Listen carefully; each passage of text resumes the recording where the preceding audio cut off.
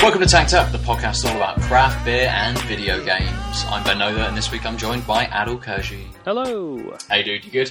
Yeah, good. Yourself? Excellent. I'm well, thank you. As with every week for our listeners, we're going to drink some beers. We're going to chat about some. I'm sorry, but I like how you say you're good, but then when you have to say the actual sentence, because you just have to say it grammatically correct, you say I'm well. You ask the question ungrammatically, but refuse to answer it in kind. I didn't realise I'd ever done Sorry. that. It was just... Yeah, anyway. So, I've managed to derail the podcast in record time, I think. Instantly derailed. As with every week, we're going to drink some beers. We haven't even started beers yet. No. And then we're going to talk about some games we've been playing, and we're going to chat a little bit about a topic later in the episode, which revolves around a... What are they called? He's like a commentator, isn't he? And a streamer for a game called Smite.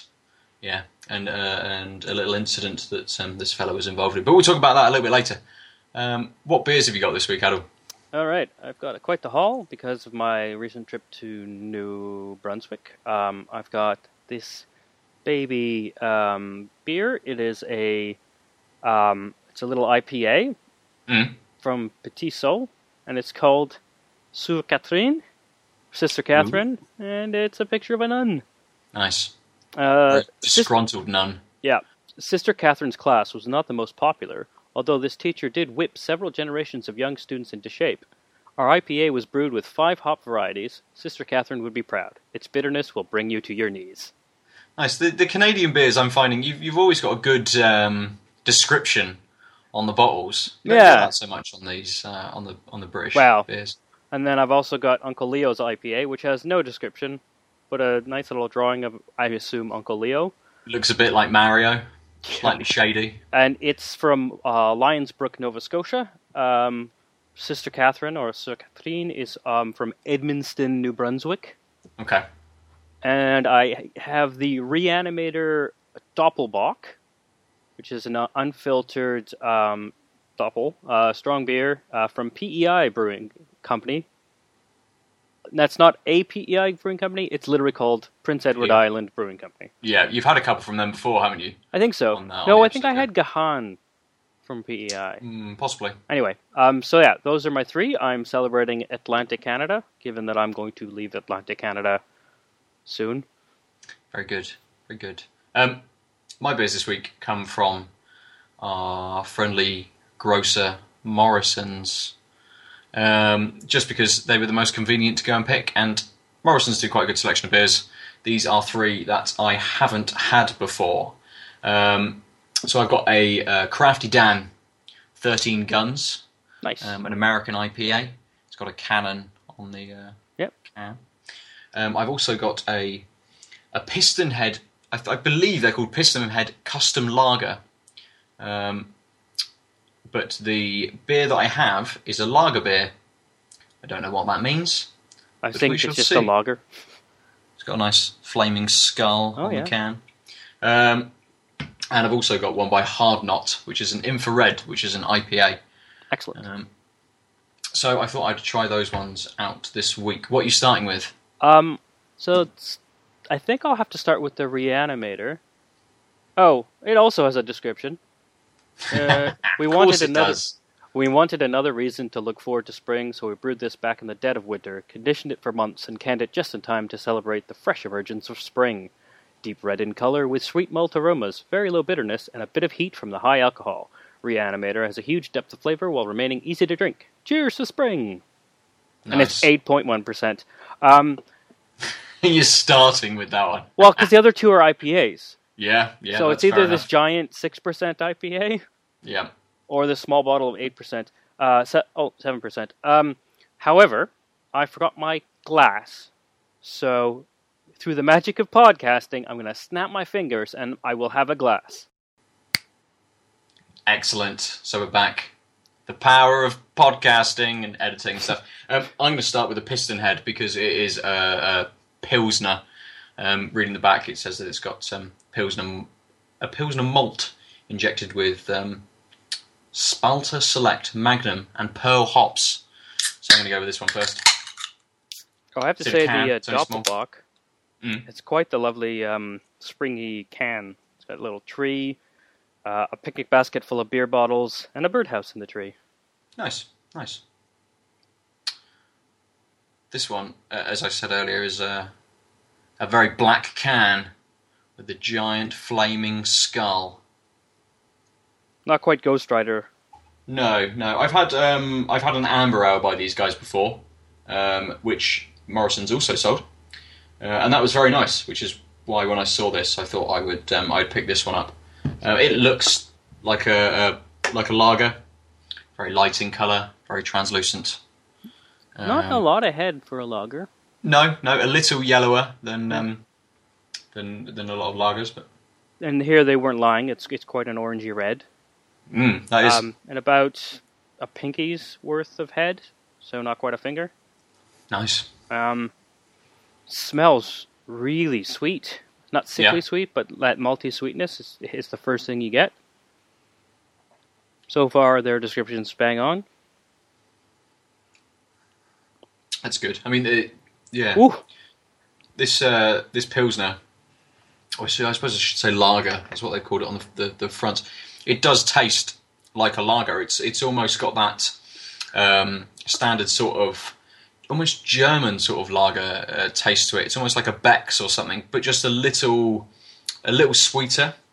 You get a little more of the malt than you sort of do with sort of a standard lager. A lot of times you get a nuttiness in lagers. Do you find that? Not hugely. That's not really coming through. That's quite nice though.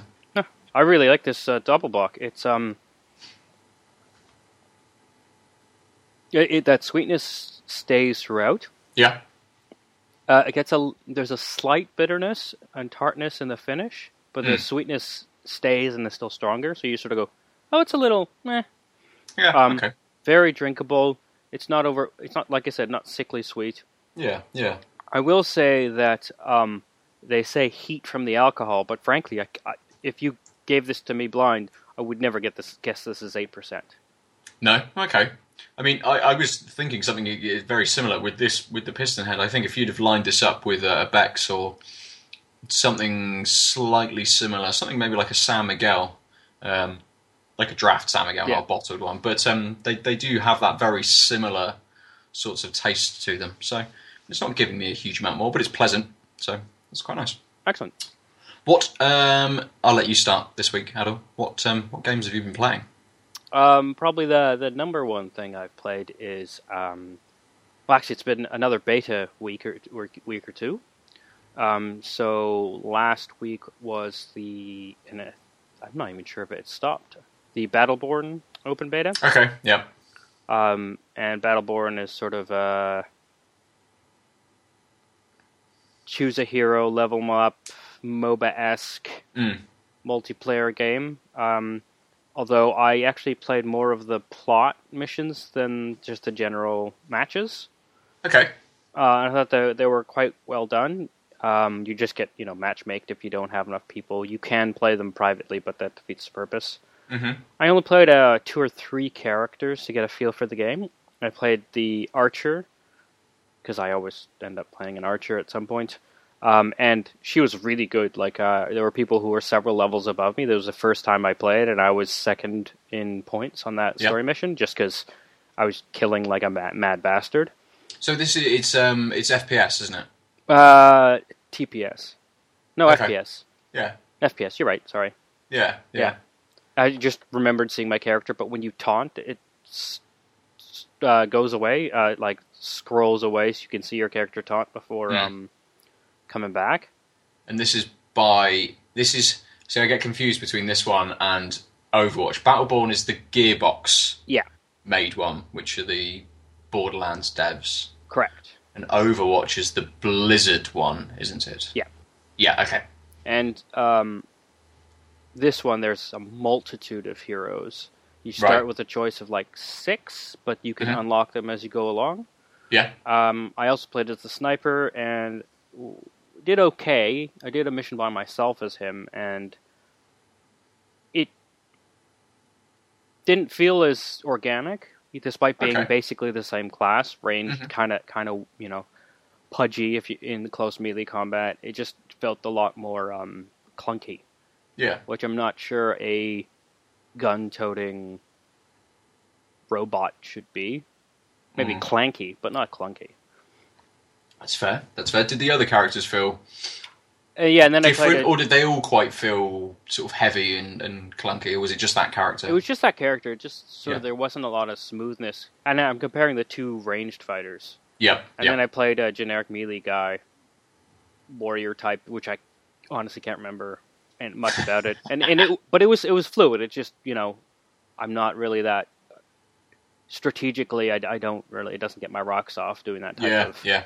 running and gunning. Although I end up running and gunning as weak characters. I don't use range enough sometimes, I think, but I enjoy the sort of frenetic balance you need to play when you're playing the class slightly wrong. But yeah, it was fun. Not super remarkable. Again, I would play Battleborn over Paragon, though. So I was in the closed beta, now early access because I was in closed beta. Or if you had bought the game, you would also get, or bought a pack, Founders Pack, you'd also get early access. Because it's free to play, except upgradey cosmetic stuff. It's not free to play at the moment. I seem to remember I downloaded the client on PS4 for Paragon. Yeah, so wouldn't actually allow me to play until I'd bought the Founders Pack. Right, because it was in early access. Yes. So if you had helped them with the beta, you got the early access without having to buy the thing. If you bought the thing, you got early access. But once it comes out, it's supposedly free to play. I still, since last time we talked about it, haven't looked into how their funding model works, what the Founders Pack really does for you. Yeah. But they've actually improved shooting. I think I talked about how it was a clunky, like, your base attack is really slow until you upgrade it a couple times, and that just sort of made the early levels kind of shit. Yeah. And across the board, the basic attack speed has gone up, but overall, the pace struggles in the beginning, and you can get like massive amounts of points, but if you haven't optimized your leveling, then you get ruined really quickly by your opponents, or just out-leveled by your teammates, because if both of you are running along the same lane, and one of you has way more power, then you're attacking a group of grunts, and you're slowly killing them. And this one guy the guy beside you is 3 levels above you, does one move, and they all die, and you don't get anything for it, right? Yeah. I think because Paragon's third person, isn't it? Yeah. But also you level up during the match. And can level up skills and things, so you can sort of spec as you level up through the match. Do you get any of that with something like Battleborn? You do level up your character and yourself, and there's perks that you can add. I think you unlock ability. I can't actually remember because I didn't play enough to see what the main difference would be leveling up the character. I do know you get like global perks that you can attach to a kit, as you level up, but I was quite capable, like I said, playing a character with its base things. You also level up your character as you go in a match. So, excuse me. But I guess maybe it's just the inherent narrative nature that comes along with Battleborn that I like. That you could play a narrative, but also multiplayer it. So you have this sort of Left 4 Dead-ish feel to it, as well as the general deathmatchy stuff. Yeah, I was just going to say, what's the narrative sort of elements of the matches actually entail? Oh, it's like there's basically plot chapters. There's like chapters with a couple of missions, and you can say randomly which of the missions you want that you've unlocked so far, or say I'm going to wait for this specific one. Right. Okay. And then you can, once you've done all of them, the chapter's done. So in that way, you get the parts of the story in the right order, but don't have to wait for oh no, everyone's done this mission, I'm screwed. I can do this other one. Yeah.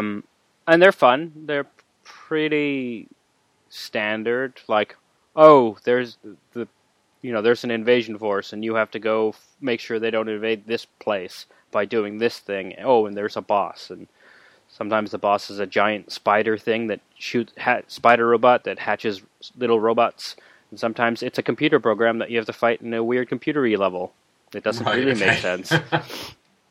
But yeah, I liked it. I don't think it's worth $70 or whatever the standard game price is. Yeah, it's supposed to be about £40 over here. Yeah, it's still fairly forgettable, I think, as an experience. Okay. Again, I will probably go back to it, having said that, and try a little more like the same character and see what the leveling is and see if there's more depth than I'm giving it credit for. Sure. But as it stands, it's also, there's just so much option going on in that space, and none of it's really wowed me. Yeah. Blizzard wowed. That I'm definitely going to wait until the Overwatch open beta and play and put a few hours into that before I even have a clue which way I'm going to go, if any. Yeah, I mean, do you think that these sorts of games are going to not overtake the more traditional FPS games like COD and Battlefield and things like that? But do you think they'll carve some of that market out and take a few people away from those games, or is it aimed at different? Is it first-person games, first-person shooters aimed at a different audience? I think it's more. Well, at least Battleborn is kind of trying to live in a weird space. It's trying to live in the Team Fortress 2 space. Okay. Right? The team shooter. Yeah. Team versus team where there's different roles and different abilities versus sort of COD where you could technically spec slightly differently, but every man is for himself and there just isn't a lot of team play. Yeah. So it's trying to do that, and I think the reason why we have these story missions is because Titanfall just didn't do as well as it should have, given how much fun it is, he says, having first played it less than 24 hours ago. But like, its biggest problem was everyone was complaining about it not having a first-person campaign, right? Yep. And same with Star Wars Battlefront. People were really pissed they didn't get a first-person campaign, even though it's basically sold as a multiplayer shooter. Yeah. And so, but like I said, the fact that I could multiplay the campaign, even with randoms, made me want to play that to get the feel for the game before I just jumped into matches. And I think... Yeah, it's a nice way of infusing it in. But, COD, every iteration of, does give you that 6 or 8 hour single-player campaign, which sort of, over the last few years, it's been said that it sort of gets a bit more pointless because people buy it and use a lot of and play most of their game in the multiplayer part of it or on the additional parts like the zombie sort of survival modes and things like that. But it's a difficult one to know whether if COD just removed their single player campaign, there would suddenly be uproar. I think Battlefront is exactly what you would see. I think there's a larger than they give credit for percentage of buyers who just want to play the single player. And yes, it's a multiplayer game, but if a chunk of your sales, like if I'm playing it single player and I don't even have my console connected to the internet to do that, then I'm not going to show up in your statistics except your sales statistics, right? Yeah. So there's not a very good way of figuring out how large this segment is. And I think people like me, at least, like, because I don't play these games often, I've never caught it until now, basically. Right. Until like the Blops 3 beta, and I've got Blops 1 and 2 now because I got it at a pawn shop in New Brunswick for Nice.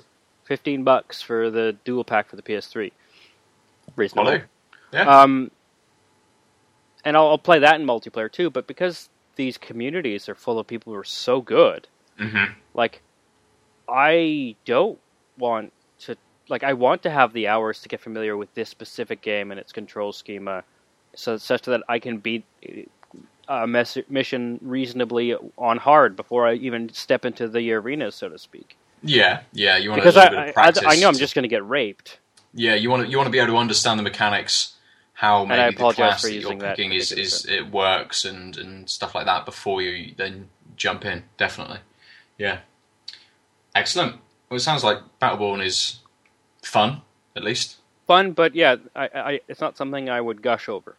Okay, cool. Nice. Yourself? What?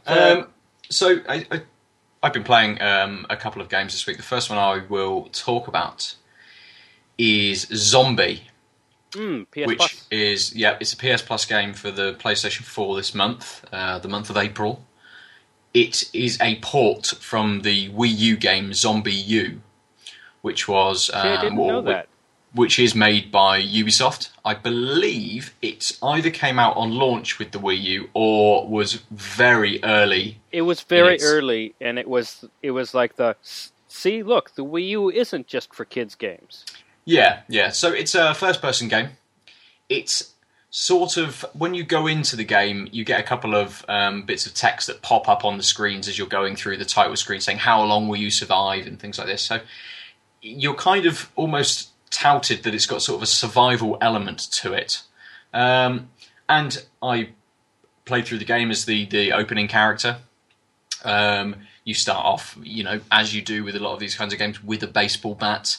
Only a couple of zombies come at you. Right. It's quite good in that you have to prepare your attack. So you have to hit L2 to hold the bat up, and then R2, which will bring the bat back down to swing. It's the same with aiming. Once you then pick up a gun, it's L2 to aim and R2 to shoot. And you can't fire from the hip then? Is that... I don't know. I never tried, actually. I didn't use guns a huge amount because I was thinking that I would need to, conserve ammo for It's the grenade heavy... problem.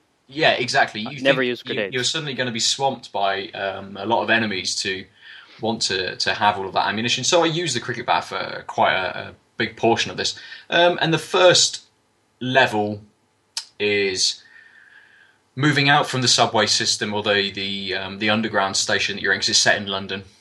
And hence why it's a cricket bat, not a baseball bat? Yes. And you have to go out and connect some camera networks. You don't connect 4. There's no games in the zombie apocalypse.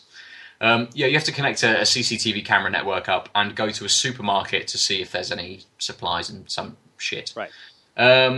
So, progress through the level. It's got some nice things that you can pick up flares. If you throw flares, that attracts the zombies, so that pulls them all out of the way to give you a clear path. Oh, that's a unique idea. Yeah, it sort of allows you to conserve ammo and also not get into combat, because I got to a point where you approach this supermarket and there's about 4 zombies, 2 on the ground and 2 sort of shambling about, and I threw this flare and the 2 shambling about start walking over towards it, and the 2 on the ground didn't really move, and then as I approached them, that's when they sort of triggered and started to get up, but they're quite slow in responding, so I was able to just sort of breeze past them and move to the door that I needed to go into the supermarket. And I, played a few levels, progressed through, and died as the character that I was, very cheaply. I walked into a big container because there was something... Full stop. Yeah.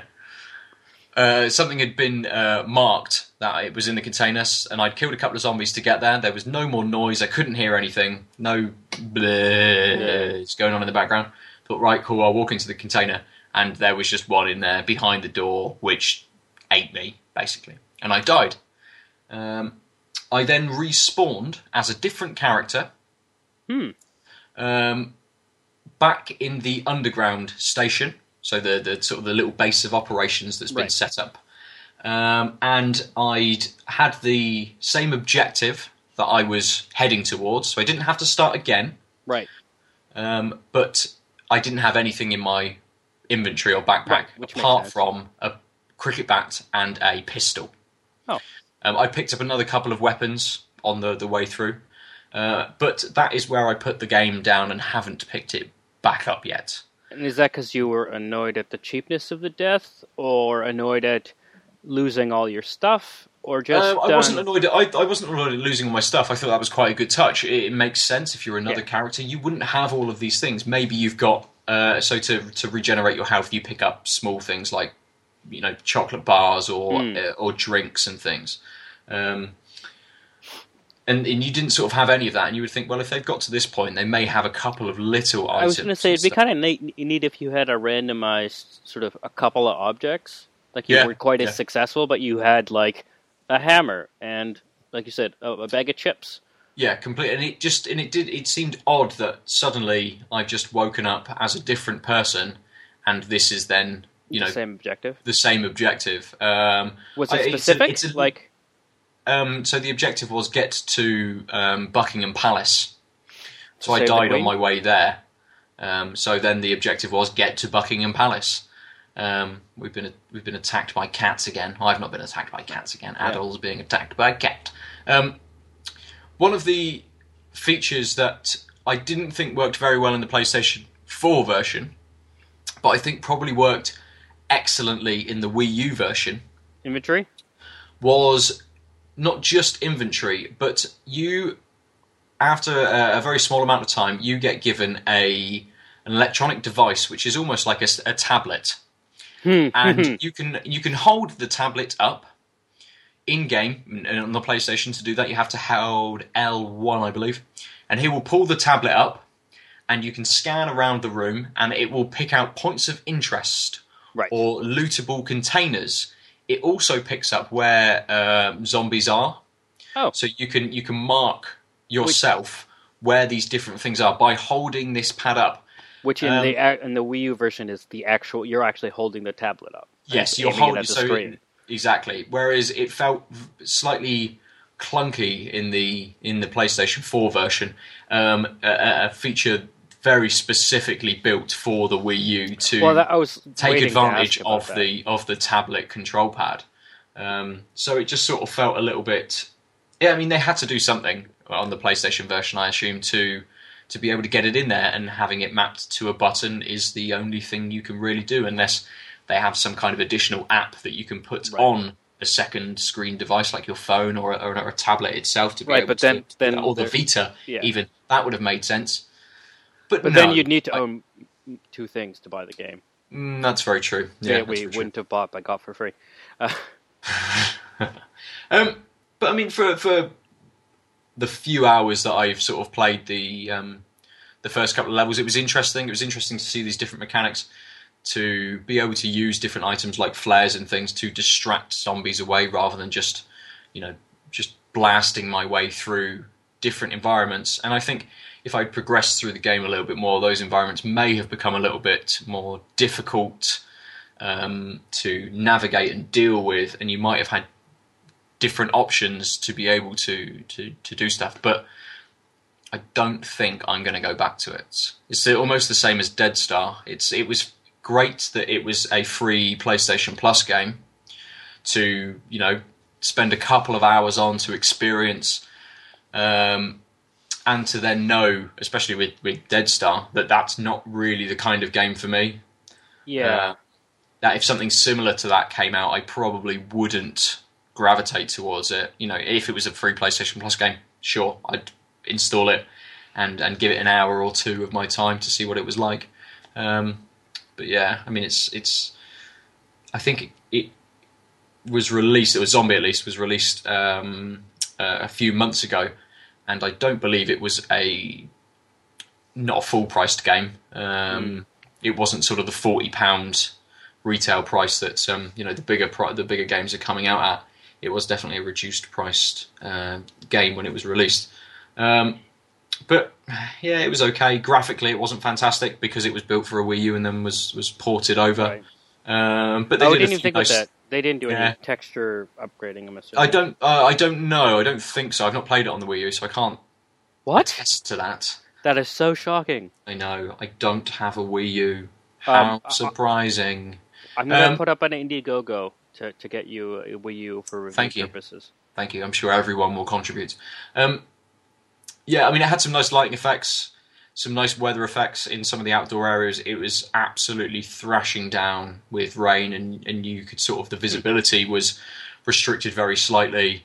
It does some nice effects with both artificial and natural lighting as well. So you're outside most of the time at night, and it's got some very nice sort of lighting effects from the moon and things. And then you have some great lighting effects indoors. So moving from really dark spaces where a light has either been taken out or isn't on, or there is no light, and you do get a couple of, it's meant to be a horror game, I suppose. You do get a couple of sort of tense moments where you've gone and done something, and suddenly you turn into a corridor which is completely black because there's no light in there, and you have to get your torch out to be able to see, and suddenly a zombie will lunge at you. Right.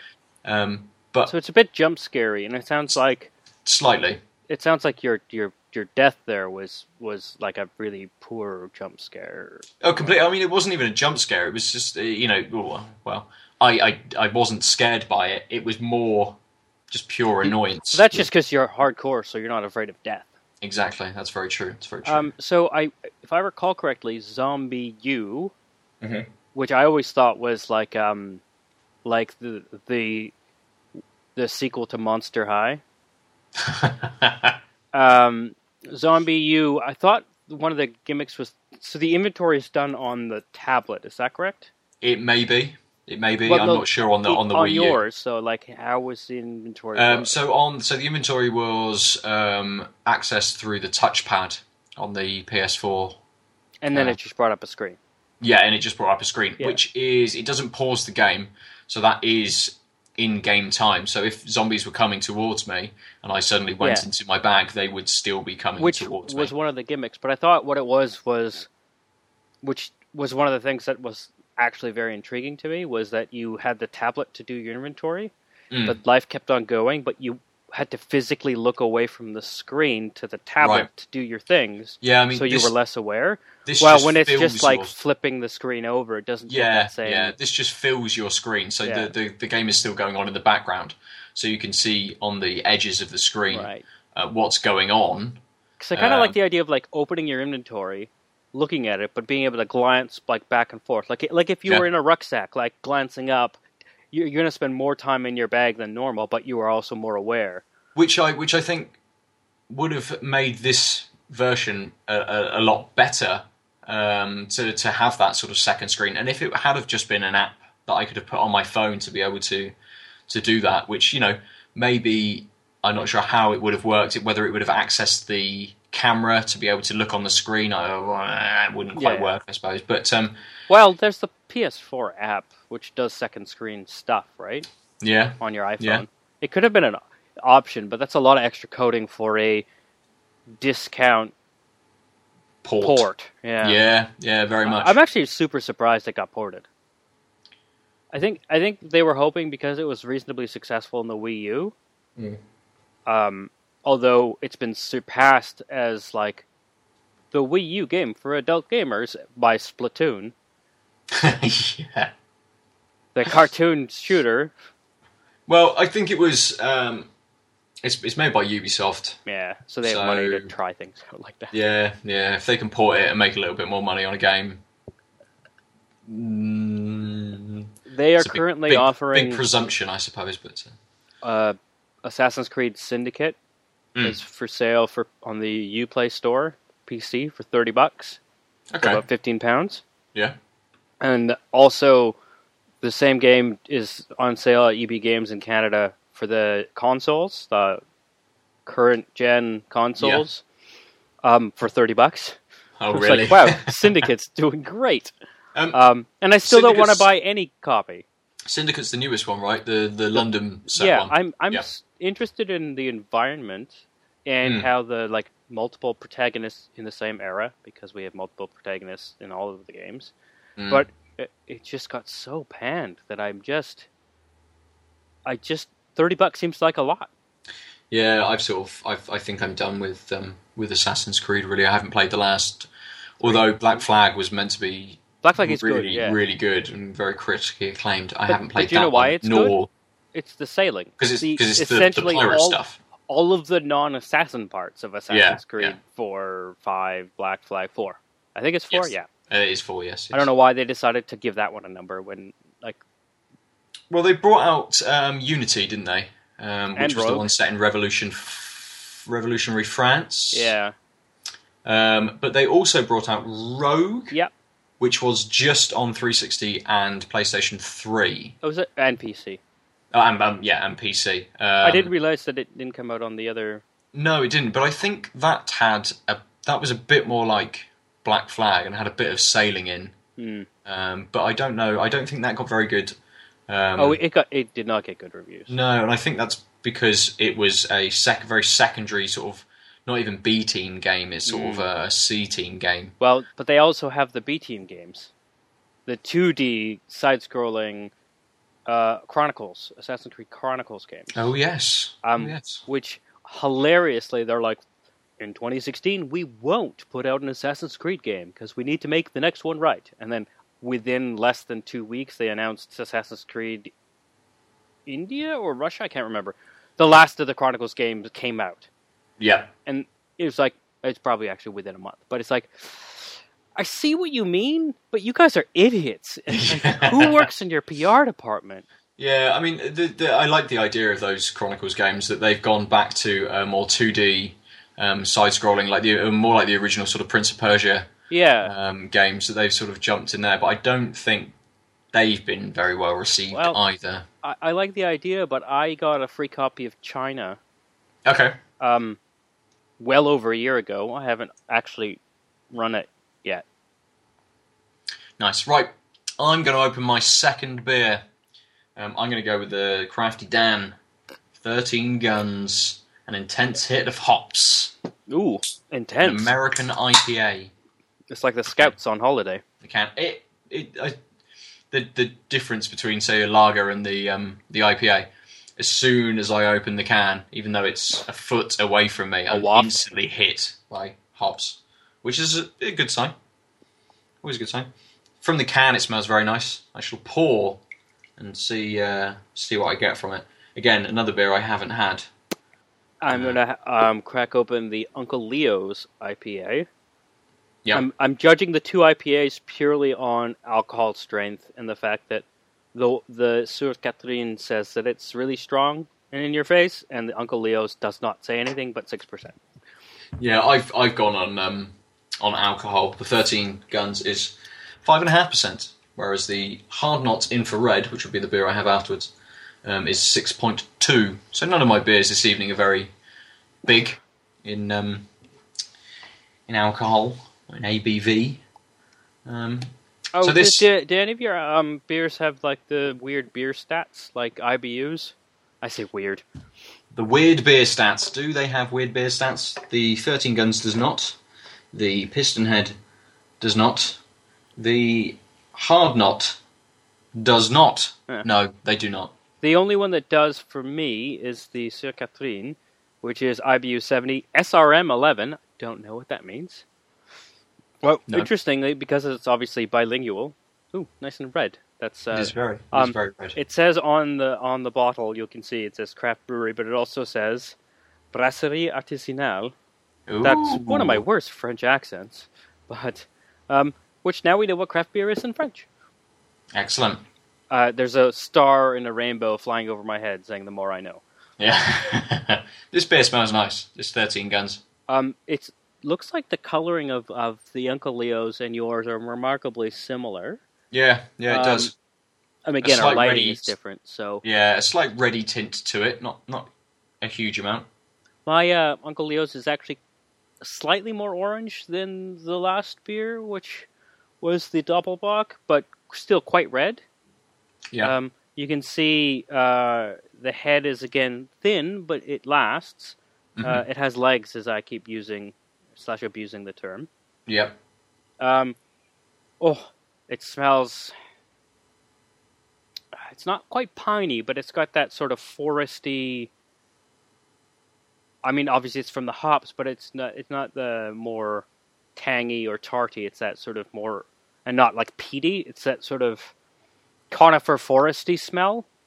Does that make sense? Yeah, I know what you mean. Yeah, this 13 Guns, you do get that hoppy nose, but I can't quite pick out what it is on the nose that I'm getting. It is a little earthy. In the taste, it's not very sweet.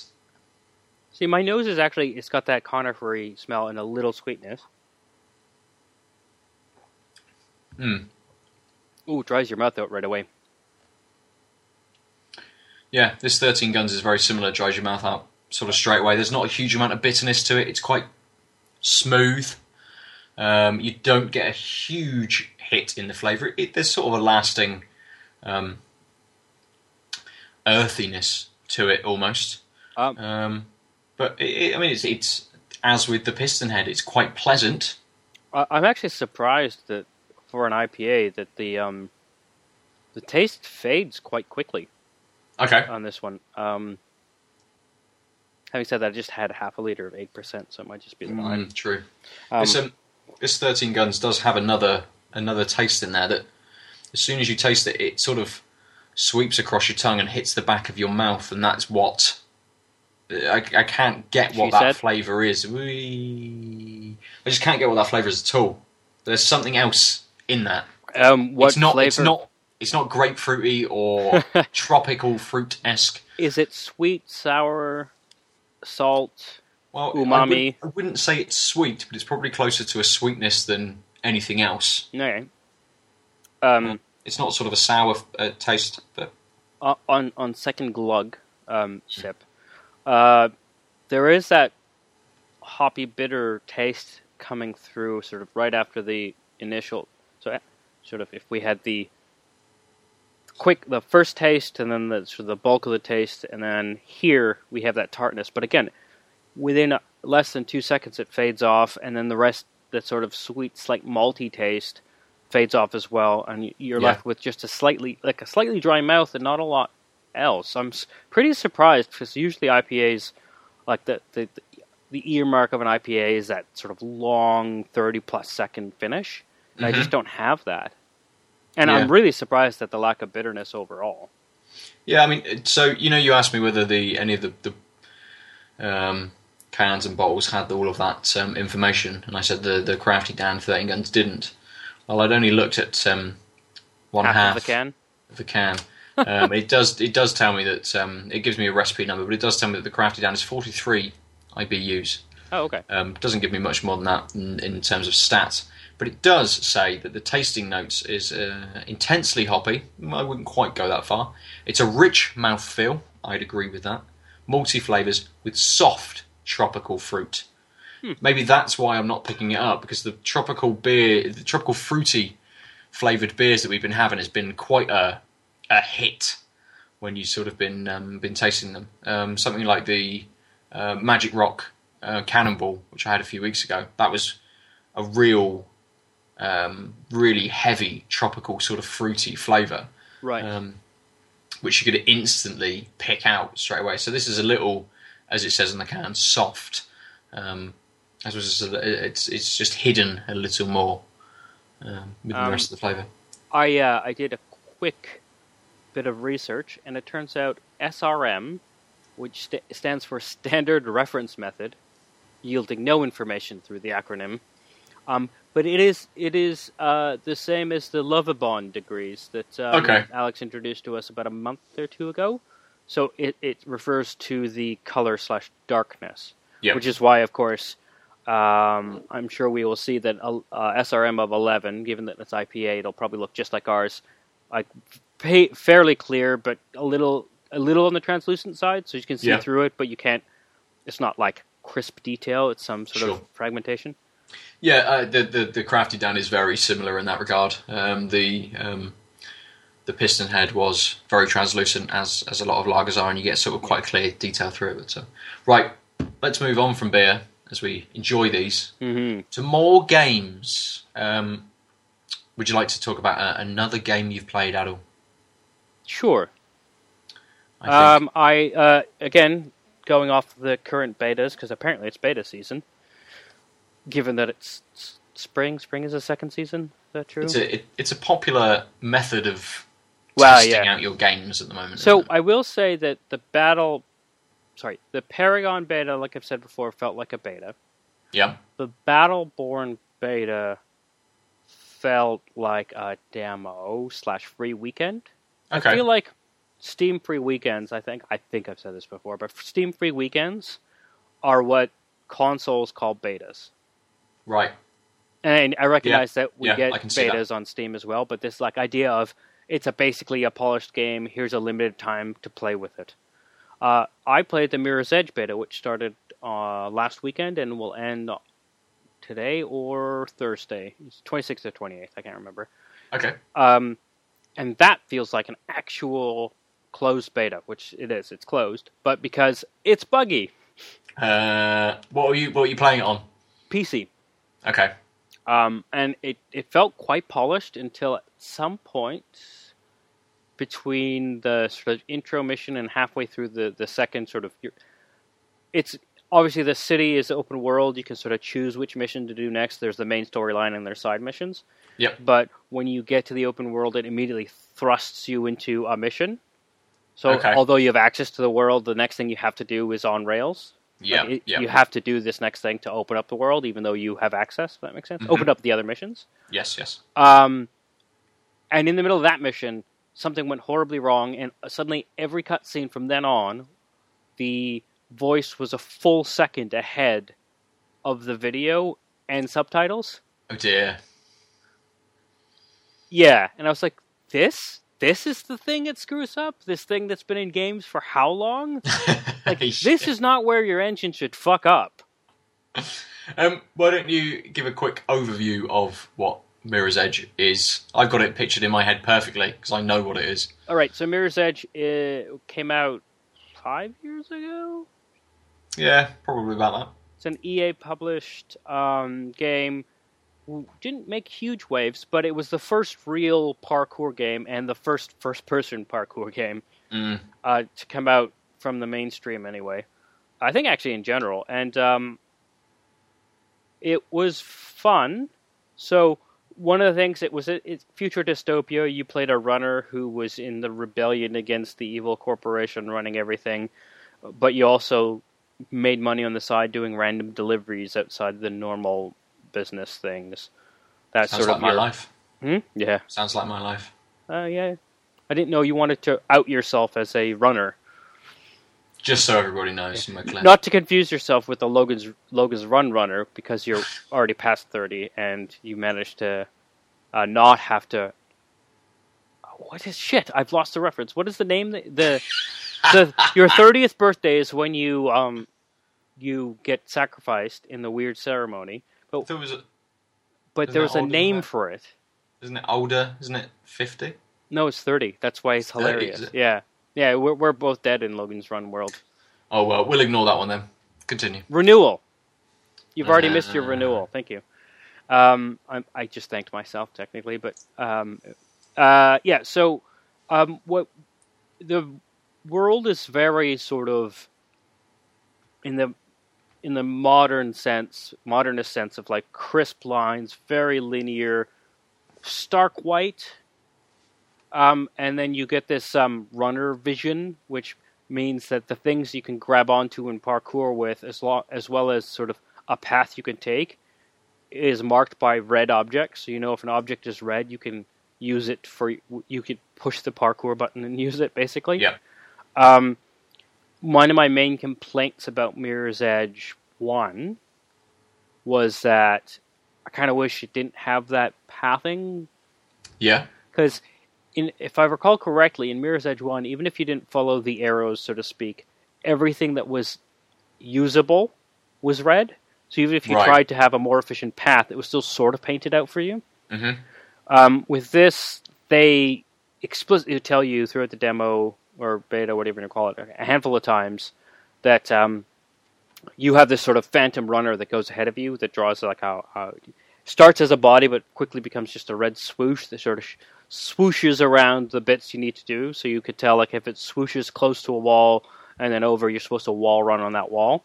Yeah. It quickly tells you that that doesn't necessarily mean it's the only or the most efficient way, but it is a way.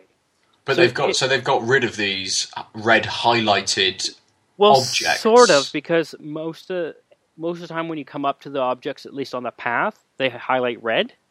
Right. But I noticed a couple of times they didn't. I don't know if those were bugs or glitches. And I also noticed that when I went off the path, things didn't necessarily turn red.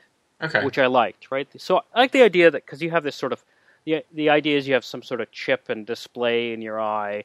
And so, yeah, things should be highlighted red that the computer program has drawn for you, even if the program's sort of ghost run, basically, has gone through, it can still highlight these. But if I decide to go right instead of left, I shouldn't know anything, except I think I can climb that because it looks like a ladder. Mm-hmm. So that was good. In Mirror's Edge 1, you could fight, but there was much more of an emphasis on evading fights.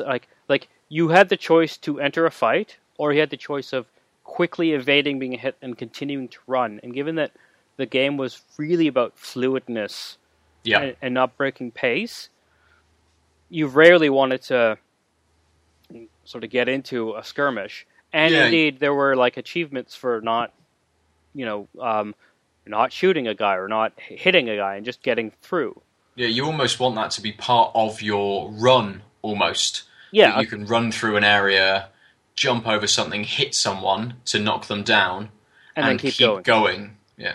Yeah, so the big difference along those lines is that you, in your tutorial, are given a very extensive combat tutorial after the generic parkouring one. Things like if you hit a direction arrow and your attack button, you'll do a kick in that direction, so you can kick a guy into another guy and it'll disable them both. It does things like, which I like if you're jumping and you hit attack, you'll attack, jump, and keep going like we said. You can keep going because you've knocked him out cold.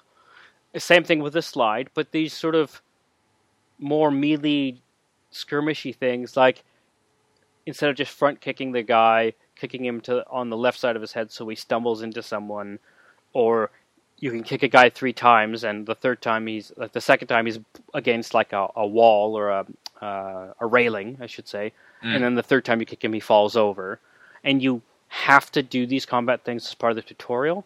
But then on your first sort of real run trial, I did one of the moves which sort of knocks a guy and I can keep going, and then I had nowhere to go because I had to go back to the guy because I had to steal some chips, basically, and he was right by the chip box. Right, okay. But because I didn't engage him the right way, it just wouldn't let me... I knocked him out, and then it was like, failed. Like, I was supposed to knock him out and then get the chip. I hit him, kept going, turned around, came up the stairs, beat him up old school style, and then failed the mission because I didn't kill him. But I did kill him. So I don't know if that's a bug, but it's in general the idea that I have to engage. And several times in the first few missions, you are forced to fight.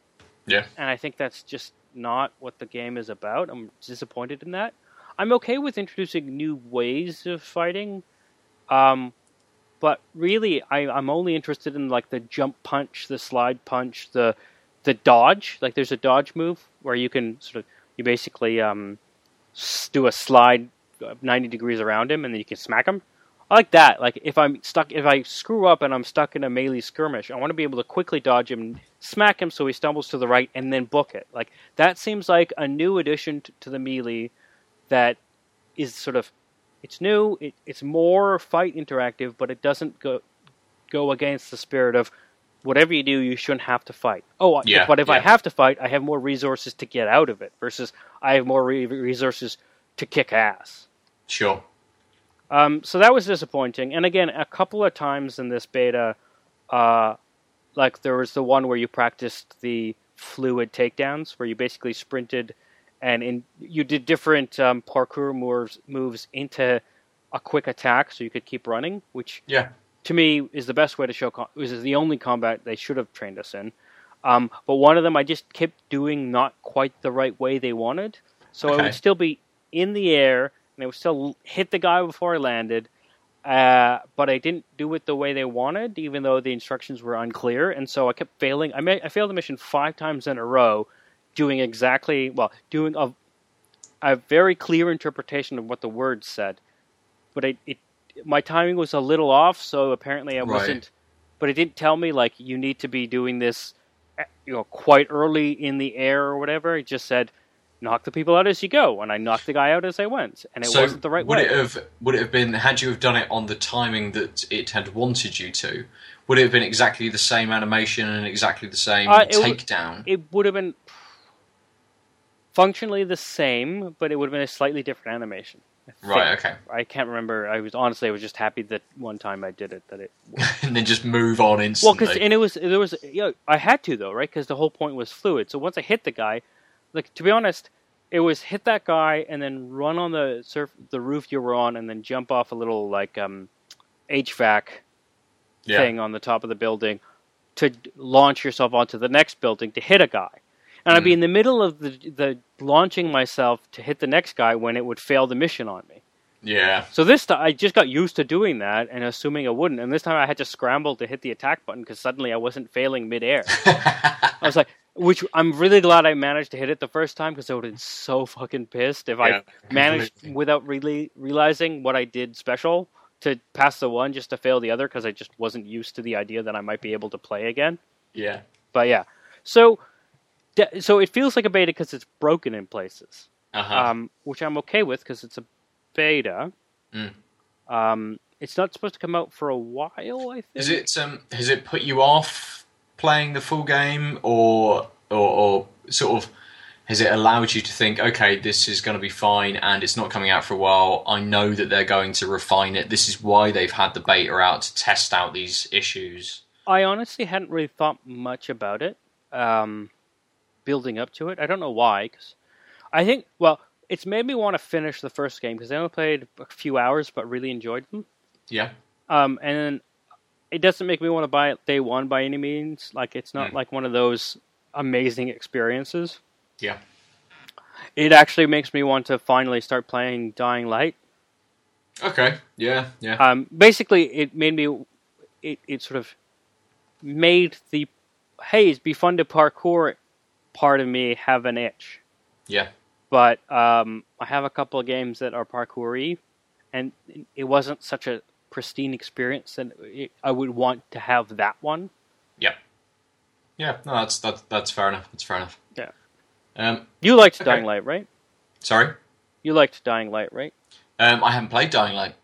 I have a couple of friends who really like it, who thought it's a very excellent, an excellent game. It's one of those that I've played maybe the first hour of at said friend's house. We were out. I can't remember why we were at my friend's place for some social get together that we'd all travelled to, and me and Kim were staying on their lounge floor. Everyone else was still asleep. I'd woken up early, so played an hour of Dying Light on their on their PlayStation, and enjoyed the first hour, but have had just so many other games to play, and because I didn't have it then at home to come back to and think, I'll instantly start playing this again. It's just one of those games that's just sort of fallen by the wayside. That's what happened to me as well. I got it, I think, on a Steam sale, because I heard, again, I had friends who basically said, even if you don't like zombie survival games, which, not that I don't, it's just such a bloated category right now. If you like parkour games, you need this game. And so I picked it up, but I've yet to do anything with it. And I think part of that is honestly that sort of zombie fatigue. Yeah. Speaking of which, I meant to say this in our last conversation, but it seems to me that we talked about this before. Hey! Sorry, the podcats are fighting. That PlayStation Plus continues to give us these sort of subpar mediocre splash in the pan games. Yeah. While this month's because Xbox Gold, Games with Gold, does sort of 2 games on the 1st, 2 games on the 15th. Yep. So you can only get the games for 2 weeks, but it's for a month or whatever. But you say 2 games, that's one 360 and one X1 game, isn't it? Yeah. The X1 game was Sunset Overdrive. Yes. And that is a fucking fun game. It's cartoony, it's open world, zombie nonsense. It has sort of upgradey stuff. I won't go too into detail, but like but I think the tongue-in-cheek and like very more comical, comedic, that's what I'm looking for, approach is so refreshing compared to dreary, gray, some zombies are fast, some zombies are slow, some zombies explode on you, that we've had since Left 4 Dead 1. Yes, yeah. That game did well. It's their sort of answer to Sony's Infamous games, almost. It's very sort of comic booky, quite fluid movement. Even though the Infamous games are a bit more sort of superhero-esque and you have powers, and I think Sunset Overdrive is more shooting and different weapons and weapon upgrades and that sort of thing. It's also very much a parkour-esque game too, because almost every corner you can slide on, and you get way more, like, you get basically have a meter where the more fancy kills and shit you do, the higher the meter gets, and once it gets to certain points, it triggers special abilities. Mm-hmm. And if you kill things while like sliding on a rail, you get way more points than just killing them. If you vary your things, the more you're moving and killing, the better you will be at killing because of these power-ups. So for that, I think it's slightly different. But I hear what you're saying. It's nice. Should we move on to a game that I've been playing, which I've enjoyed a lot more than Zombie, and the other game I play, which is kind of parkour, but not really. I will say that on the PS Plus, just to bookend that, or close the book on that, I enjoyed Helldivers quite a bit, actually. Yeah. It was one of those, here's a tiny game I kind of maybe heard about, but I actually enjoy. Most of the rest of the PS Plus games of the past months have just been, I am only playing this because it was free, and also because, well, frankly, we have a podcast. I'm not sure I would have played all of them just because they were free. Some of them I played just so that we could have a chat. Like, that's the level of draw these games seem to have, and when I play them, it doesn't change my mind. Like, I guess, sure, they're unknown games, and maybe I'm wrong, but the fact that I keep getting this suspicion that I have that these are meh games keeps getting reaffirmed, makes me believe that the next games are going to be meh too when I think they're meh.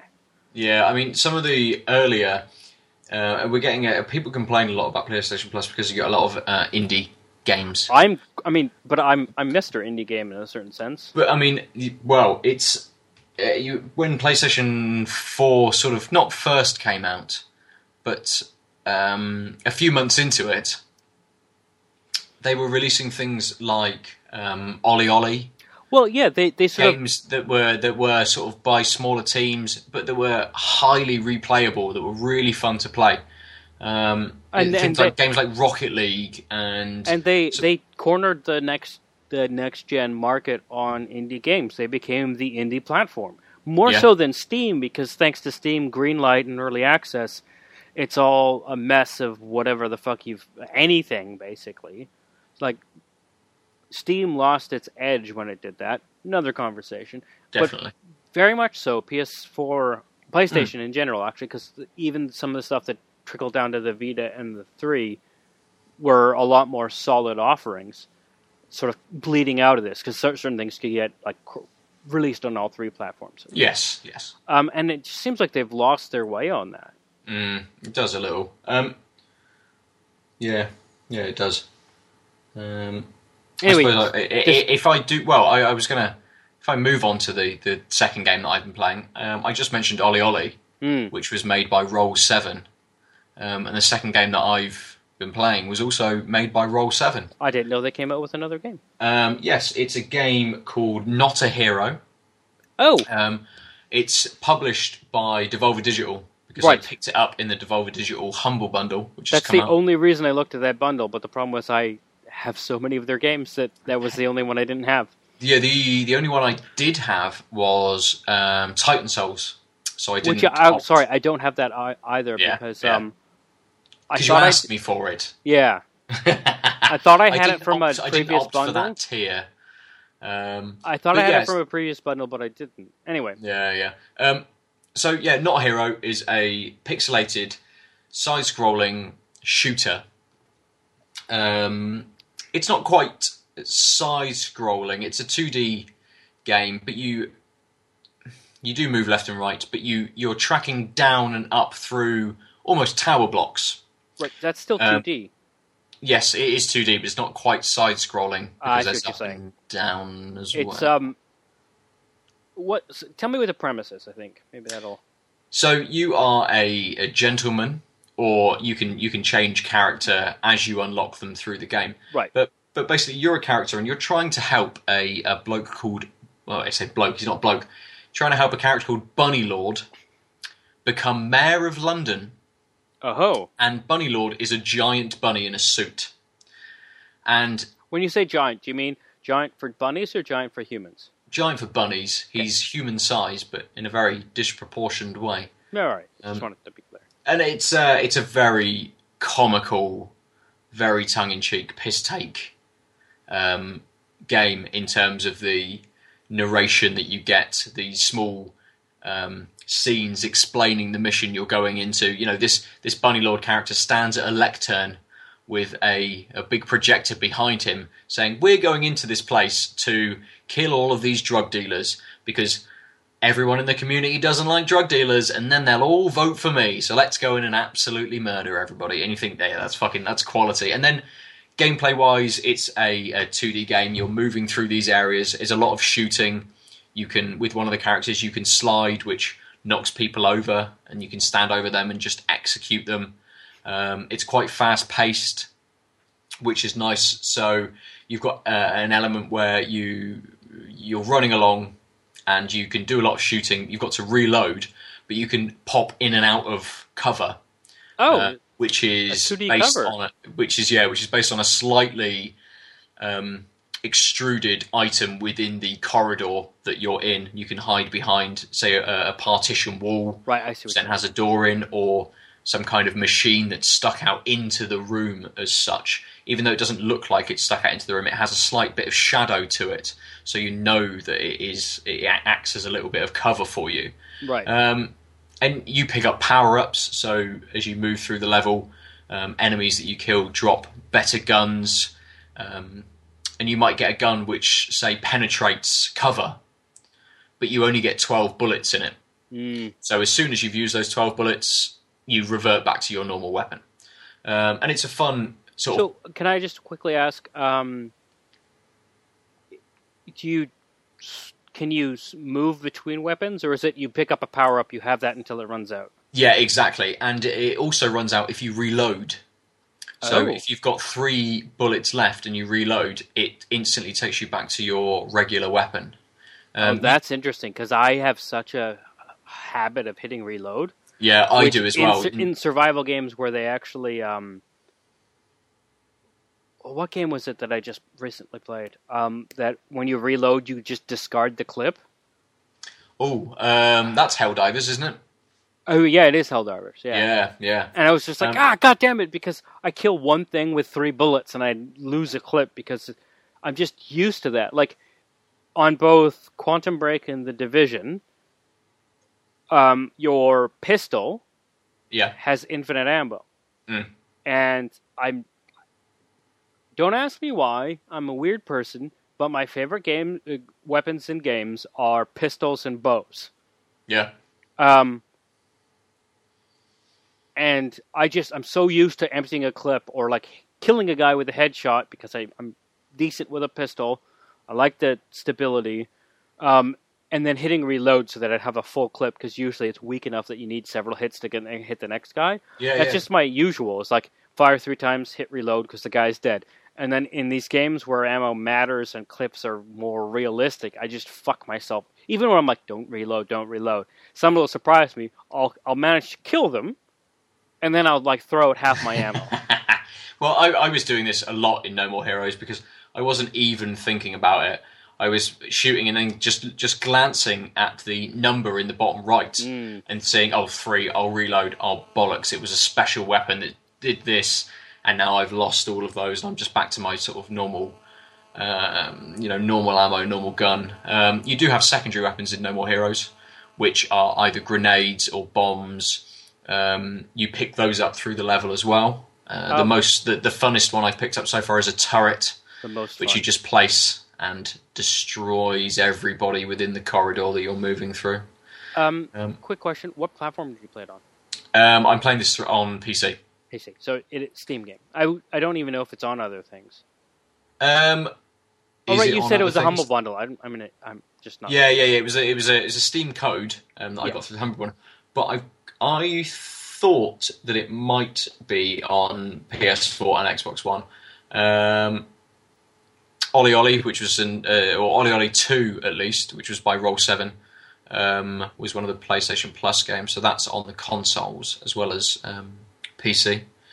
A lot of Devolver Digital titles do come to all platforms. Yeah, I don't actually remember what Souls engine they play on. They roll with, but it seems to be.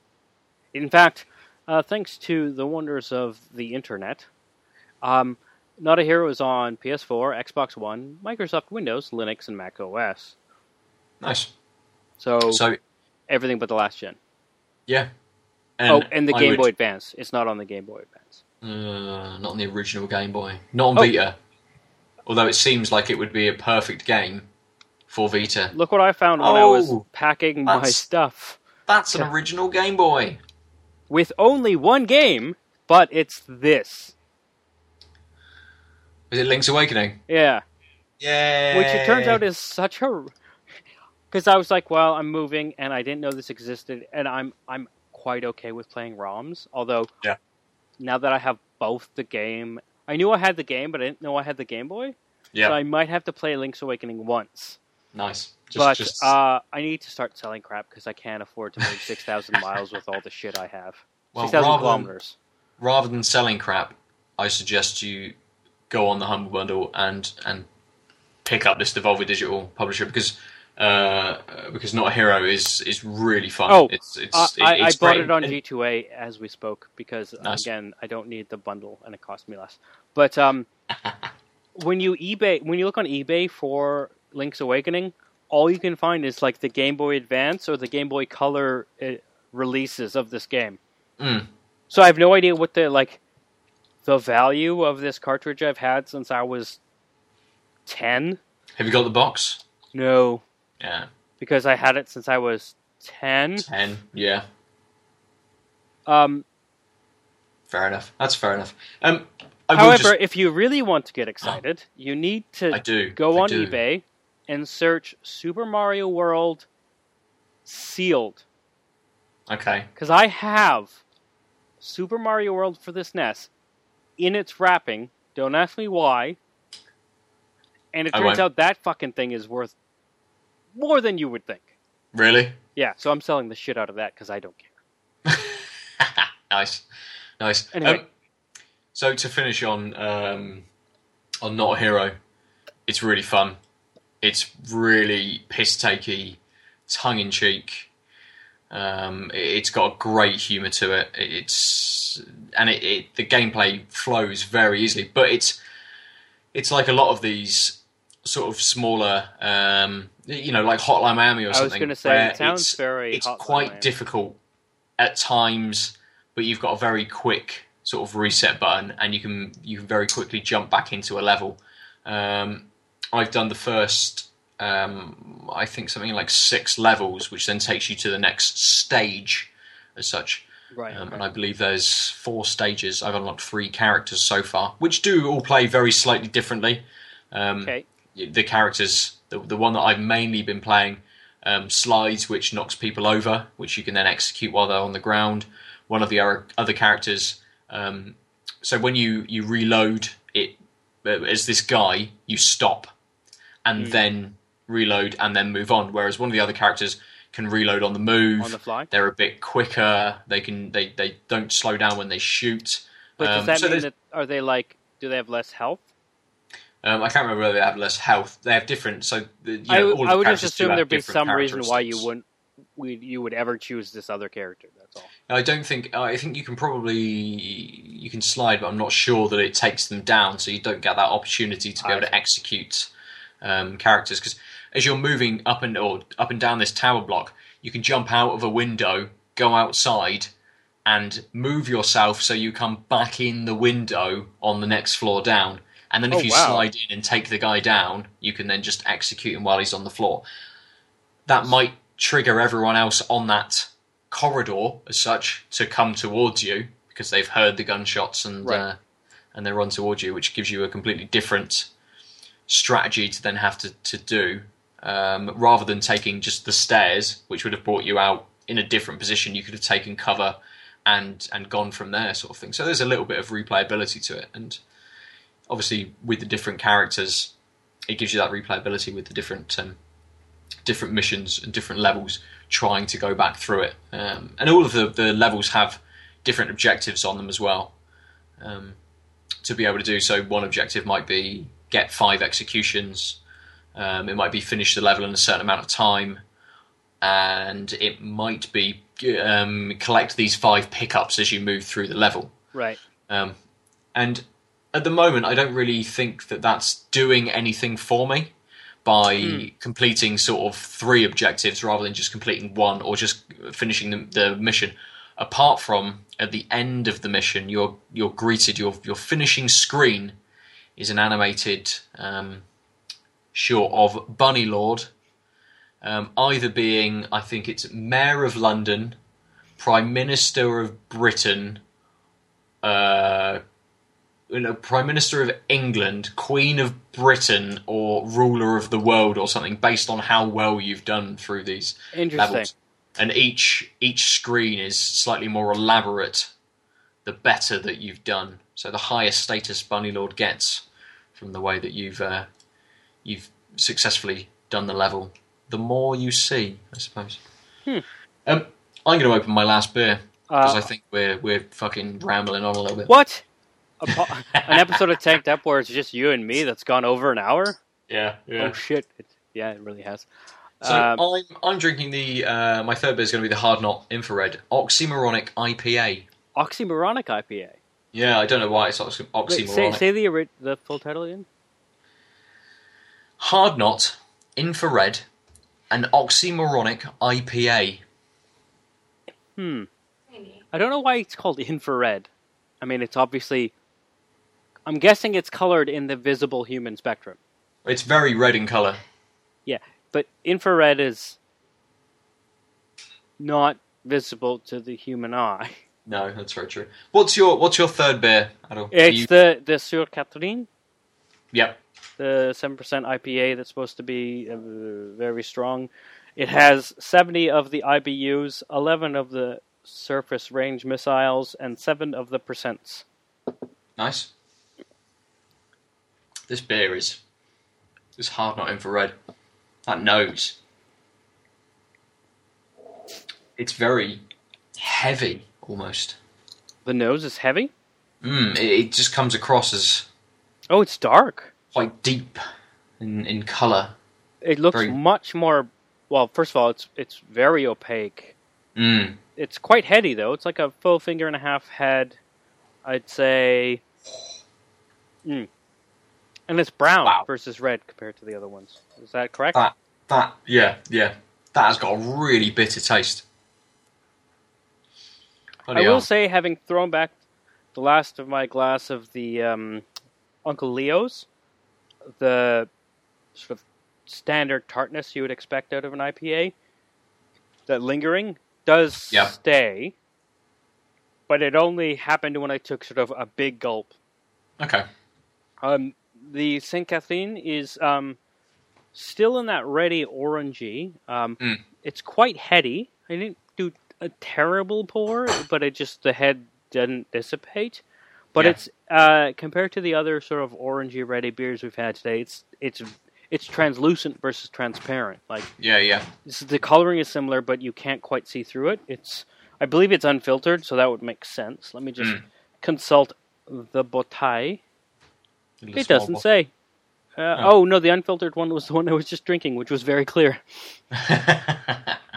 This hard knot is very difficult to describe. It's really bitter. You've got a slight sweetness on the nose, but I'm not getting that in the taste whatsoever. I'm just sort of hit by a very heavy, very bitter taste. I haven't even noticed. Oh! Bit nutty, perhaps. You know how hops... I don't know if this is true, but certain hops definitely sort of smell like they are in the same genus as hemp. Yeah. He says coyly. It definitely has... I'm sure you've had some beers which are very... especially IPAs, which sort of have that cannabis-y smell. Definitely. Yeah. This has that, but sort of... how do I describe this? Think of that smell, and then only take sort of the top/sweet parts of that smell. Yeah. That is what this smells like. Okay. Yeah. You get that with a lot of lagers as well. I'm not sure whether that's a certain type of malt or it would be hops, right? A hop that does that, and whether it's one very specific type. But yeah, you do get a lot of that with some lagers sometimes. So there's no sweetness. It's just sort of that hint of that family of plant. Ooh. Ooh. It's what does that hit? It's got... Again, I'm surprised that this IPA doesn't linger as much. Yeah. There's a tartness that sits around, but Oh, I take it back, hold on. It's coming. Yep. No, it's not that it's coming, it's just that it didn't leave. It's not a strong finish, but it stays. The initial taste, though... is good? It's a little... So if the nose is the top end of that sort of hops, cannabis-y sort of intersection smell, the taste is a lack of that. Okay. But it's not quite just the bottom. Like, it doesn't have that cannabis-y relational. It's just sort of a deep bitter. But it doesn't have any of the sweetness. Like, all the sweetness is in the nose. Yeah. So the sip I had where I inhaled as I sipped was remarkably different from the sip I just sipped. Yeah, we seem to be very similar in our beers this week. That our third ones, you've got a sweetness on that nose, but you've got a very bitter taste. You don't get a huge amount of that sweetness in the taste. Let's enjoy these and think about them a little bit more. And let's move on to our topic, which is just a very brief discussion that we thought we'd have about a guy called Brandon. DM Brandon, I think you'll find. DM Brandon Nance, who was a pro Smite player or streamer, and commentated actually for Hi-Res Studios. I was going to say, sort of for it's Hi-Res Studios is of course the developer of Smite. But what's interesting is that it's a MOBA. Yep, Smite is a MOBA where you play various different gods, and which create the different characters and create the classes, which give you different abilities based on. And then there's different maps, but essentially there's a couple of different paths, and you have to destroy their towers to get to their Phoenix, to get to their big god. Yep. Those are sort of the tiers of things you have to destroy. But what's interesting is Hi-Res Studios have sort of shepherded their best commentators from the community into in-house commentators. Yes. So they've given them a space to do that, but they've still given them the autonomy They basically said, you streaming our game is only good for our game, so we're going to give you an environment that lets that happen, but we don't want to change the dynamic you have with the community. At least that's the impression I get. Yeah. Yeah. So shit. I was going to say that is definitely what it feels like completely. I think the thing we wanted to talk about was that that Brandon Nance received a message whilst he was streaming Smite from a person who watches his videos, who basically says that that Smite is a positive outlook or positive outlet, for that person, and that his videos had helped the commenter who's saying that they tried to kill themselves previously last year, I believe. I think I've got at least part of the message. He gave a $5 donation, charity donation, so I think it might not have gone to him, but to a charity. Doesn't go to the streamer, right? Okay. Yeah. I mean, again, I'm going off of Kotaku's article, so they said a $5 charity donation. So I assume it's not a charitable donation in the loose sense, but rather a donation to a charity. Yes.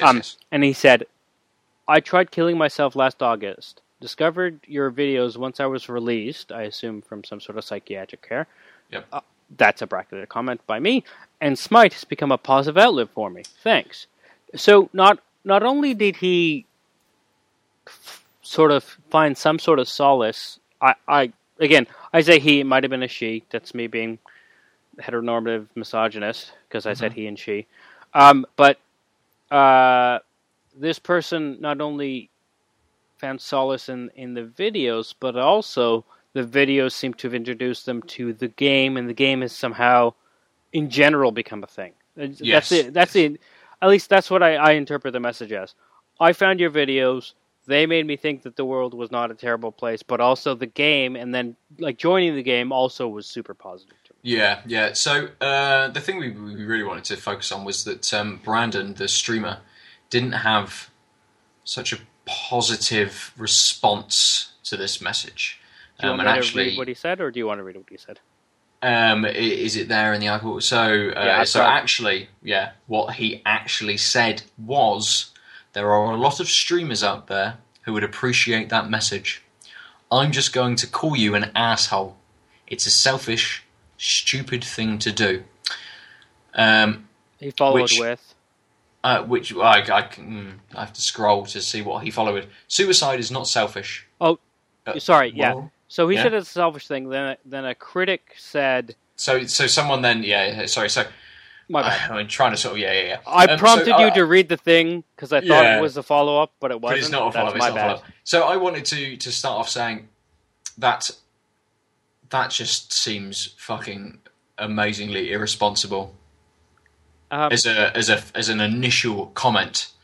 Even if you think that's true, the fact that someone's saying, I wanted to kill myself, now I don't. So, in your parlance, I wanted to be super selfish, but I've chosen not to be. Like, even if your interpretation is what Nance said, you should not sort of find a stick to smack the beehive with. Yeah, you don't relate that back to the person who's trying to find some kind of positive in this and would like to thank you, I suppose, for that. You don't sort of throw that back in their face. Even if he could have very easily brushed this off, irrelevant of how he felt about it, and just said, thanks for the donation. Or said, fuck all. Yeah, I'm sure this guy was prominent enough to have multiple people following him. I get the sense that this is not the first donation. I doubt he thanks all of the people personally. He could have just left it as is, and the writer would have been like, well, I said my piece. But he chose, in the heat of the moment, whatever, that doesn't excuse him, right? To single this comment out, again, this is someone who's donating $5 in your name in some way, shape, or form. So, just from a PR standpoint, you don't call the people who are doing that assholes. And in general, if you don't believe in suicide or don't think that it's even... You can't see how that's a thing anyone could possibly think of in an appropriate manner. Pushing someone, like needling someone who is admitting to that mindset is just... That's irresponsible. Yeah, completely. It is massively, and it could be that those comments that he's made could have had a very negative effect on this person. Could have. You're very charitable. Well, we don't know. You're very we charitable. We don't know. It's you know, the problem with this example is that it didn't just stop at that comment. He then went on a tirade about selfishness, about suicide being selfish, and I think part of that was you can go and watch other streamers if this is the way that you feel, and then basically just swearing at this person and telling them to fuck themselves. For those of you who don't want to dig it up, I will. I'll sort of jump in and say the comment that I was I convinced poor Ben to start reading was a response. In his Twitch comments, which said, "Suicide is not selfish. You are a terrible person." And he replied with, "Well, you can find another streamer to watch. Suicide is very selfish. Everyone has loved ones, family, parents. If you kill yourself with another person on the planet that cares about you, you're being a selfish prick, plain and simple. If you don't like my opinion about that, you can find somewhere else to watch who's going to tell you that killing yourself is okay. Go fuck yourself, kid." Yeah. It continued, but I think that's enough for us to that is quote. enough. That is. It's a pretty brutal response, and even though he was responding to another person commenting on Twitch, he then singles out the person again who had... Well, he singles out anyone who's possibly had these feelings, right? Yeah. Yeah. And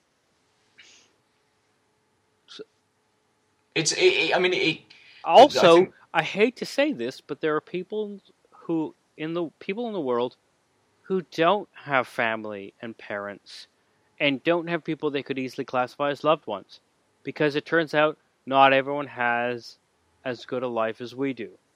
And I will say that the odds of them being on a Twitch stream for Smite are very low, just because the demographic who can access those things are the demographic who probably have family, friends. Yes. But in general, that's just not true. The logician in me has to point out that not everyone has loved ones. Yeah, no, that's fair. And even some people within the position that we're in that are able to access these streams and things may not be in a loving environment or household. Or you might have people who love you, but that doesn't mean you don't. Depression and suicidal ideation are things that don't happen in this weird sort of emotional vacuum. No, completely. Completely. And it doesn't matter if you have loved ones. Doesn't like. So last year, my best friend took his own life. So this is a fairly strong topic for me. Also, I've been suffering from depression on and off for a number of years. The whole thing about this is that the mental / emotional pain you're feeling is so strong. It's not that you don't give a shit about these people. It's just the pain is so strong that despite the fact that you don't want to hurt these people, you cannot see another way of going on. Yeah, it's precisely like when you make that decision, it's not ignoring the feelings of these people. It's that the feelings you have are pushing you in a way that outweighs this thing. And he's missing that entire point, right? Yeah, like it's not that you're a selfish prick. In fact, other people I've known have stated that the only reason they haven't sort of moved to self-harm or more is because of the people in their life. Yes. Yeah. And that's not an uncommon thing, right? It's when your brain is not on your side, then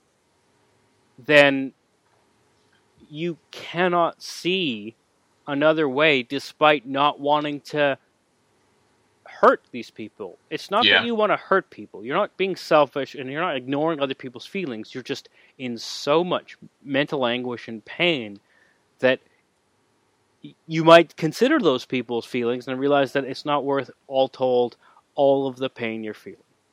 And I get that not everyone knows someone who's gone through that or has gone through something, even a minor percentage of that. But if you don't know about this shit, fucking shut up. Completely. And I think you have as a broadcaster, as someone who people listen to, you have a responsibility to not make anyone feel like a piece of shit. You have a responsibility not to single out anybody, to single out any group and make them feel bad. It's you shouldn't be, it should have been something that anyone that encounters this, if someone sends you a message saying, hey, you've helped me through this, or this has done this, and as this example, you can either gloss over it if your feelings don't match up, or you can just have a positive affirmation and just say thank you very much and just move on. I mean, you have a position of responsibility to not just that person, but to all of the people that you're broadcasting to. So if there's people that listen to this fella or anyone, and that person has a specific viewpoint, those people might then sit there and think, I haven't considered that this person then might be an arsehole for feeling this certain way, and going to then affect the way that other people think. It's something that I think television has dealt with years and years ago, so doesn't really touch and doesn't have that sort of issue as much now. But online broadcasting, streaming. Well, I think I have to stop you there. I do agree. Sorry, I agree that when you're speaking to an audience, specifically an audience who's choosing to listen to you specifically. Yeah, I said specifically twice. That's a no-no. That's why we have a small audience. Yes, that responsibility increases, but I also think that as a person, as a thinking, feeling person, your feelings of your generic feelings of empathy and sympathy should take you to a place where you never make someone feel bad for not taking their own life. Yeah. You might, in abstract, say, I think suicide is selfish, and people who do that are not fully recognizing the impact they have on other people. Which I think is probably true, right? Because, again, my best friend took his own life last year, and there's been this huge outpouring of sadness, but also love and togetherness from his friends and family. Like, I'm super close with his mom, stepdad, and sister now, who I had never met. Yeah. Right. Through our mutual love and emotional attachment to this person who's no longer around. Yeah. Now, you could interpret that as, what the fuck was he thinking? He did this horrible thing. I understand that point of view. I personally don't ascribe to it. But that doesn't give you the right to go to someone who's clearly in a bad / tenuous emotional state and run your mouth off at them, especially in a public audience. Yes, yes. Because people are social animals. And if I told you, Ben, something that was hurtful after we stopped hitting record, that would feel a lot differently than if I told you something personal, the same thing on the podcast and didn't edit it out and pushed it to publish. And had broadcast it to everyone as I completely agree. I mean, I think we do need to say that Brandon Nance, the streamer as such, had then released a statement afterwards, massively apologising for this, and saying that talking about sort of the stress levels of trying to juggle the lifestyle and keep up appearances and things, and doing things like streams were a little too much as such when the comment came in, and that it was the sort of a heat of a moment type response to it. But I don't think that exonerates fuck all. I don't think it does, but he has. I think we do need to say that he has tried to comment adversely to this and to sort of try and not backtrack, even though it does seem like he's trying to backtrack. So I think I won't quote his huge long Twitter message, but I will say that he intimated that he himself was he said he could weather the hate from his comments and the personal responses, but he did not think that his employer, Hi-Res Studios, should have to deal with that. And then he also commented, which again, I think this is the large grain of salt moment, right? He said, "I couldn't believe what I said because I didn't mean it, and I certainly did not mean for it to come out as I did. I couldn't understand how I fucked up that badly. The stress levels of trying to juggle this lifestyle while keeping up appearances at events and everything on top got to the point where it's actually fucking up what I meant to say, but please don't point your hate at others for my mistake." I think that's a load of shit. I think that sort of paragraph is the grain of truth versus the grain of salt.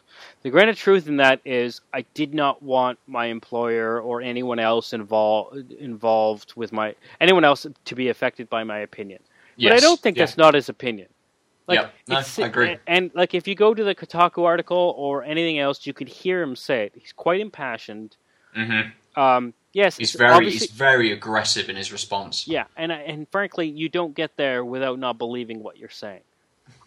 I see why you have to say that, or you think you have to say that, but it'd be much. I would respect the guy much more if he said, "I believe this. I recognize that, one, not everyone agrees with me, and two, it was not the appropriate place nor time for me to espouse this belief." Yes. If you have something to say about this belief, we should take that offline.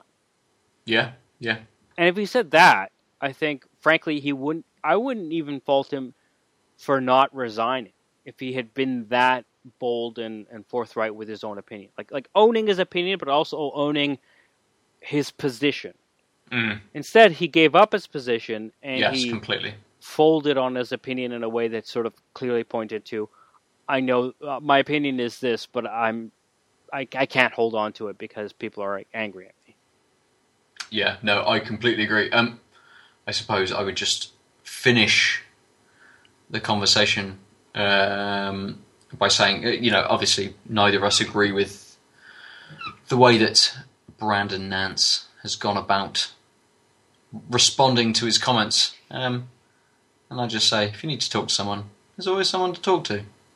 Well, yeah. So the Samaritans are a good thing in the UK. Yes. Which I think they had good press in the 70s and 80s. I don't know if they do now. Not so much now. I didn't live consistently in the UK. Of the few years I lived there, I kept jumping back to Canada because of this silly Catherine girl. So but I rarely saw in fact, the only place I saw the Samaritans advertising was on the Bristol Suspension Bridge. Oh dear, that's not very good. Well, it's the right place. But I'd like to see them advertising before the bridge. It's like last resort advertising.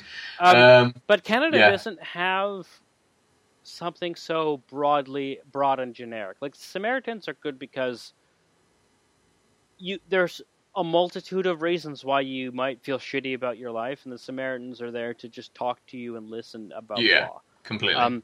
Canada has sort of a few suicide hotlines, etc., but you might not feel suicidal, but still need to talk out. Need to talk to someone, definitely. And sometimes it's very difficult to try and talk to friends or family because you don't feel that they're going to understand what you're saying, but they might, and there's a lot of fucking support. Yeah, there's sort of two sides to this coin, I think. One, the reason why counselors/therapists are such a good resource is because they are an impartial third party who's knowledgeable about this sort of the realm of feeling shitty, and they know they've interacted with people who've had similar feelings, etc. Having said that, though, very few healthcare systems in the Western world will give you access to this type of person without cost. Yes, true. So this brings us back to the example that the person who'd made the donation obviously felt that they could speak to someone who is very removed from them in terms of a personal relationship, someone who had helped them possibly through the videos that they'd done, through the gameplay that they'd uploaded, who was not a personal friend, who they didn't know, who they could make a very anonymous comment to. But they had a connection to it, right? That's just the weird thing about... had a connection to it, exactly. Yes. Twitch, definitely. YouTube, podcast, sort of... we're in this weird area where we end up revealing a lot about ourselves, / you hear us every week.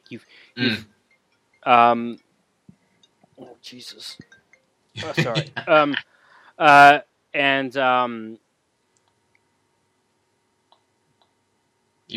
So we've revealed a lot about ourselves, so you feel like you know us, but it's completely one-sided. Completely. In that we don't know you, not to say we don't want to, but we just don't know the details. So there's this the only reason I would call it artificial is because it's one-sided. There's this artificial closeness that normally, like with other internet relationships, you would have the two-way street, and I think it's not artificial at all, but because I know fuck all about you, listener, but you know a lot about me, there's this implied closeness, but because of that, you, as a person on the other side, you that closeness means something, so it means a lot more when someone like this, who, again, from their perspective, doesn't know you from, the dude on the sidewalk begging for change, can easily just throw away your feelings, but you've got more invested as a sort of subscriber, listener, etc. Yeah, definitely. So as a broadcaster, you need to be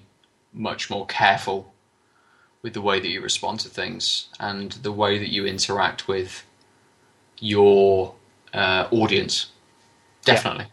So I think that brings us to a close for an episode. We are tanked up. We're always fucking tanked up. We constantly drink. What was your favourite beer of the episode? That's a good question. Whilst you think about it, I'm going to say that mine was the 13 Guns. Yeah? That was your second beer? The second beer. The Crafty Dan 13 Guns, American IPA. It was nice. It was a good IPA. The Hard Knot Infrared was just a little too bitter for me. A little too heavy in taste. The Piston Head Custom Lager was a nice lager, but it's no different really from a lot of the standard supermarket shelf lagers that you get. It didn't quite have that Pilsner sort of malt to it that some of the nicer lagers that some of the craft brewery lagers that we've had sort of have that extra little taste to it, and the custom. So I think that's really actually the biggest fault I have with craft brewing as it stands. Is that it's so IPA ale centric that like I say IPA ale centric because like you can find decent like good entries into the porter and the stout category, but they all hinge on a brewery having good solid IPA. Yeah. But like I'm okay with that, and I'm okay with ones not having the IPA, but your lagers and your pilsners just are not. There's not as many entries, and because of that, you don't have that same depth of variety.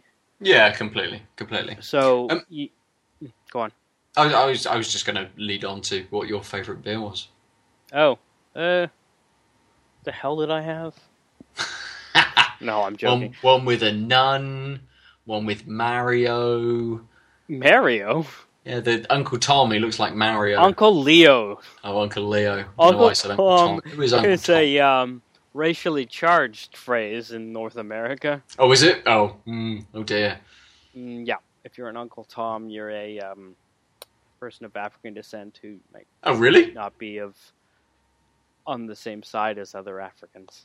Oh dear. Well, that's not quite what I meant. Talking of being a responsible broadcaster. Yeah.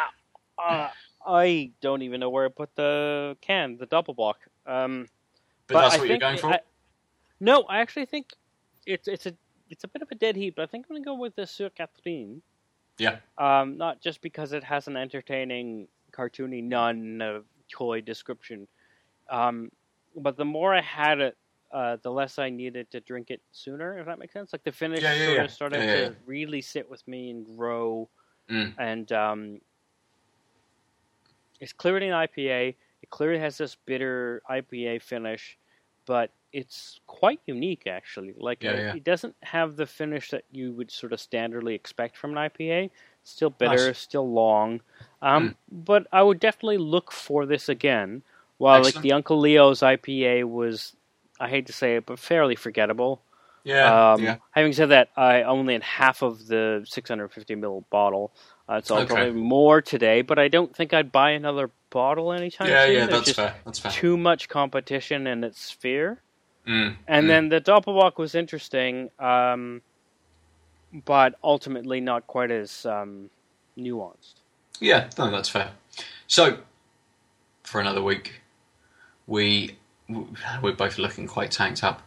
I think we're probably rambling on as if we're quite tanked up. You can tell us how well we're doing on Twitter. You can go to @tankedup_cast. Although our overlord, Mr. Ross, says we should change that. We should change it. We've discussed that in previous episodes. Tanked Up Pod or Tanked Up Cast would be just as easy, but it seems late to change that thing. Well, we might do. You can get me at Nova_47. That's a little bit easier. Or you can get Adalat the Omniarch, which is difficult to spell, but is a little bit easier. Not really. Just Omni Arc, where Arc is like monarch, not Arc as in covenant. Nice. Because it does actually mean ruler of all things, because my hubris in grade 5 knew no bounds. You can also email us, tankedupcast@gmail.com. We've got a Facebook page, which is... Or you could just email us at the generic Out of Lives Network podcast at outoflives.net. I was coming to that one. We are part of the Out of Lives Network. They have lots of other podcasts, which I've described at length on previous episodes, but we range a gambit from entertainment to wrestling. See, I don't think we should mention wrestling, because I've started listening to Out of Nowhere I'm obviously mentioning them now. I've started just adding it to my weekly errata, and they forget us every week. Fuck them then. Yeah. Don't listen to the wrestling podcast. Until we get to Tombstone them. That's a move I know. Is that the one you know? Yeah, the one that the Undertaker does. Yeah. Where he flips them upside down and then drops to his knees and pretends like their head was not above his knees but below. Yeah. That move is called a tombstone. Call back to the 90s there. We've also got a Facebook page, which is tankedup_cast. Is it really underscore in the Facebook? It might be, I don't know. I can't remember just what it is. I'm just saying the same thing constantly. We've also got a YouTube page. You can get us at Tanked Up on there as well. So what's unique about the YouTube page compared to these other things? So on the YouTube page, we've got lots of other videos where we get drunk and play games, and other videos where we talk about games. So games that we've played a lot of, such as The Witcher. We've got a video about The Witcher. Actually, we don't have a Super Hot video. I'm going to have to change that. Yeah, we definitely have to. I'm going to have to go to level 1 again and beat it on video so that we can talk about how awesome talk about it. No, it's a good idea. It's a good idea. You can guess in all the normal fucking social media-esque places. You're listening to us, so you probably already follow us more than likely. I will say that feel free to add Ben or myself on your favorite gaming platform. I'm the Omniarch, TheOmniarch, on PSN, Xbox Live, Steam, Twitter, etc. So I'd love to try and play a game with you if you're around. And Ben, I think you're Nova_47 on Steam. No, I'm Nova_47 on PlayStation and on Twitter, but I'm Nova_47 who stole my name on Steam. Because unfortunately I stole my name. So earlier today it said Nova_47 came online. Yeah, that's just my screen name. Oh, I see. Because your screen name and your profile name are slightly different on Steam. Gotcha. Right, but we won't go into the specifics of Steam names and things. We will finish for this week. Thank you very much for listening. Goodbye. Ciao.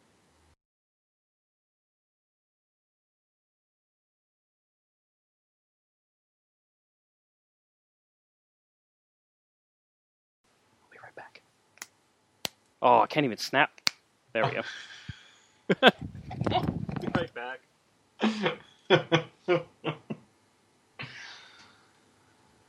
Oh dear.